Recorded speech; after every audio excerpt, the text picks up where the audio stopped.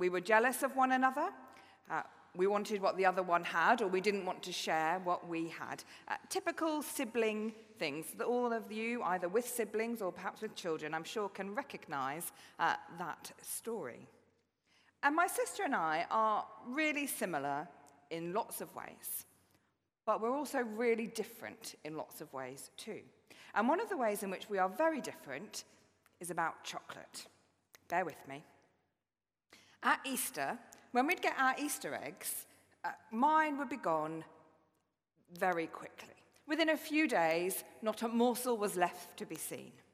My sister, however, would make her Easter eggs last literally for weeks.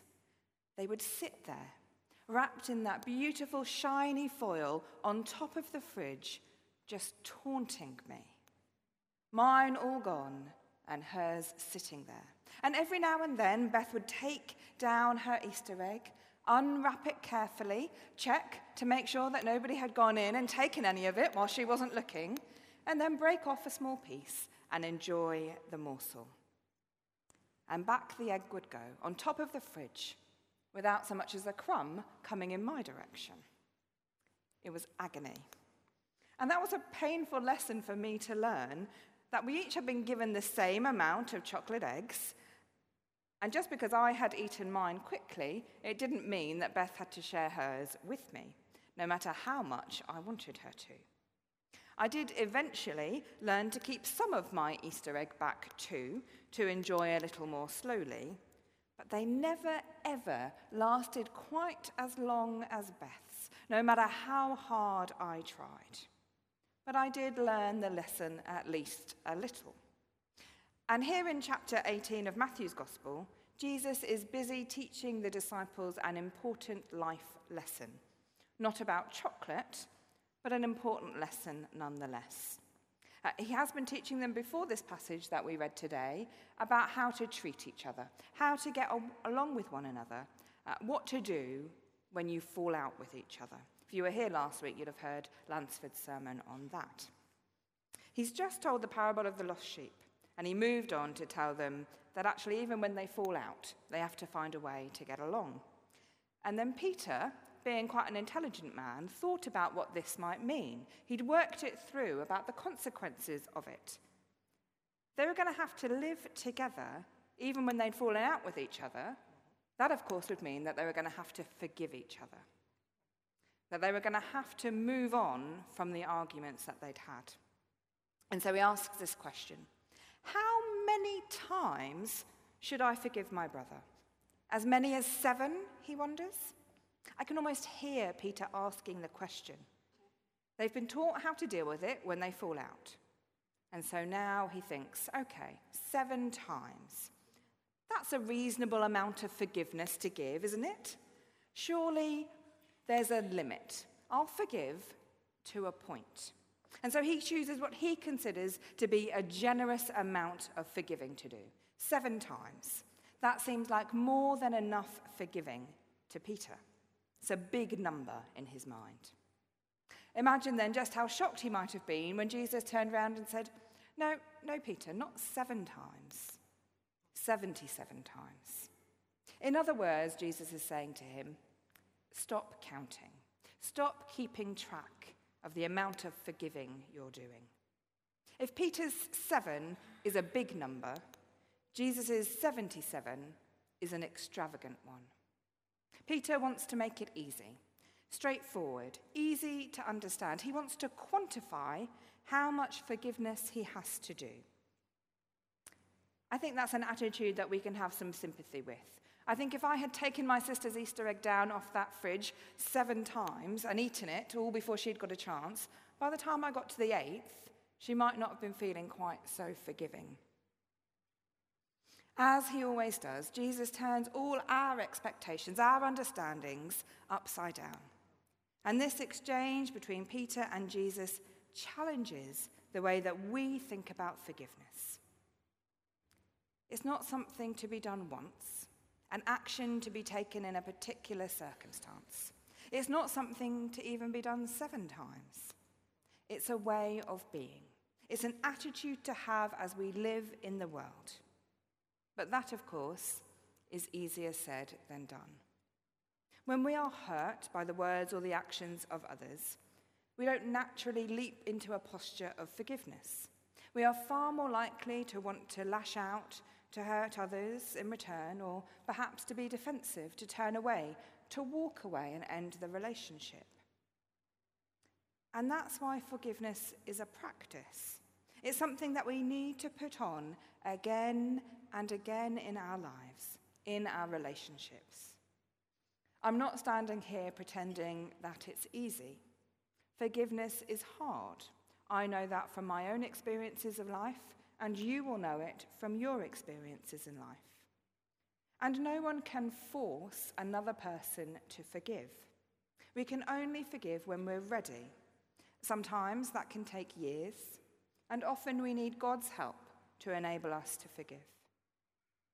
And there are many things in this world that to us might feel unforgivable. Most of us won't experience, I hope, things in life that will break us to a point where we struggle to see light and joy and struggle to forgive. Most of us haven't had a family member murdered or lost someone in a terrorist attack or been attacked and left with life-changing injuries. Though, of course, some of us and many people in the world have experienced those things and the many other horrific ways that we hurt one another. But whether or not we've experienced those big, unbearable pains, we have all been hurt, been injured in some way by another. We have all experienced the pain that comes from an unkind word or a hurtful action. And so, to be clear, I'm not saying that you have to forgive anyone else. I'm not trying to force your hand or twist your arm. But what I am saying is that Jesus teaches us that when we can forgive, we are changed, we are transformed. That the more often that we forgive, the more able we are to forgive. Forgiveness can become for us a well-worn path, and it gets easier to walk down that path the more often we take the journey to forgiveness. Forgiveness can change us, it can change others, and it can change our relationships. However, when we forgive, it doesn't mean that the other person shouldn't be held accountable for their actions. And Jesus tells a parable straight after this conversation with Peter that I think helps us to understand that forgiveness needs to go hand in hand with justice. In the story, there's a servant who owes a huge sum of money, 10,000 bags of gold, which at the time, according to the commentaries, would have taken about 3,000 years to earn. It's an unbelievable sum. In today's money, billions of pounds. And so when the king tells the servant to settle his account, unsurprisingly, he can't pay. And so he begs the king, please be patient with me. And the king does this unbelievable thing in response. In an act of extravagant forgiveness, he cancels the debt and let the man go. And what does the servant do in response? Well, when he comes across a fellow servant who owes him just 100 silver coins, about 3 months' wages at the time, he demands payment. And when it isn't forthcoming, the fellow servant is promptly sent to prison.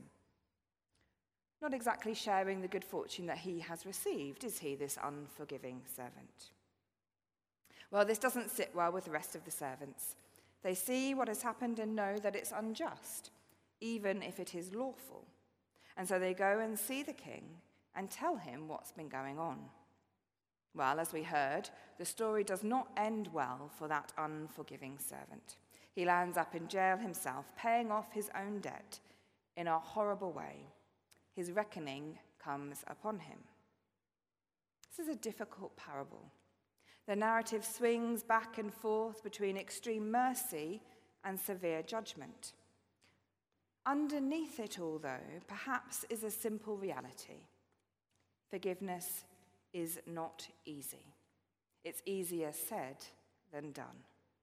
Matthew's gospel emphasizes the importance of forgiveness in the lives of individuals and for the health of communities. And yet Matthew also tells us that justice matters too, that there is and there needs to be accountability for harmful actions and abuses of power. We don't always have the power in our hands, do we, to bring justice about. But we know that God does. And sometimes we have to leave it in God's hands. And that can be almost as hard as forgiving. But it's part of the practice of our faith. What the unforgiving servant missed was that the extravagant forgiveness that he had received obligated him not toward the king, but in relation to others. What was now asked of him, having been so amazingly forgiven? Well, it was to extend grace and forgiveness outwards, towards others. He is to pay it forwards, to use a modern phrase, not back. As those who have benefited from the generous mercy and forgiveness of God, all of us, each and every single one, we too are called to extend generous mercy and forgiveness to others. We are called to walk the path of forgiveness over and over again without keeping count. It's not an easy task. But if we can choose to follow the way that Jesus has walked before us, it will transform our lives and the lives of those around us. Amen.